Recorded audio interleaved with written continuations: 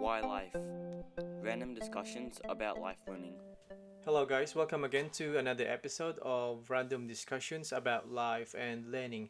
Today, we are going to continue the series that we started last year about knowing your constraints. So, this episode is for students, those who study undergrad, postgrad, or any serious kind of endeavor or education.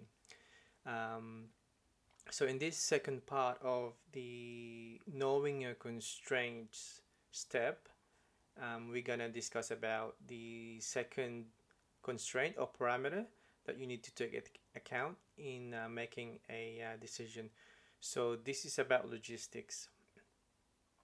When you go to university or when you move to a different place, when you know no one or anything about the place or the university. So this is where you do your research and about the place. So this includes knowing your local community, the shops, the libraries, the recreation facilities around your area.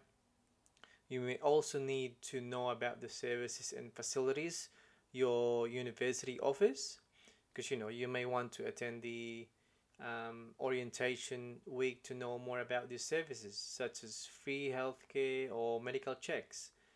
You might need one of these services later during the semester.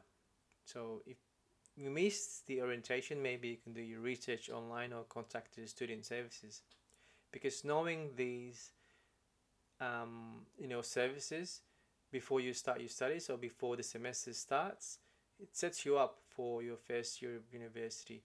You want to get the housekeeping and general information out of the way. You may not necessarily need to know everything about your locality or university, but at least you need to know the basic things, where the basic things are, like the library, the opening hours, if they open weekends, what time your local supermarkets or restaurants close, and their prices. You're comparing prices, which supermarkets are cheaper, so you can create a weekly budget.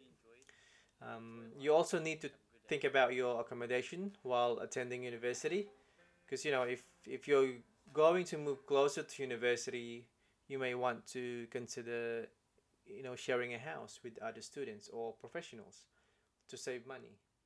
You may want to use the board and lodging facility of the university, which is a great experience to meet other students, but it's not cheap.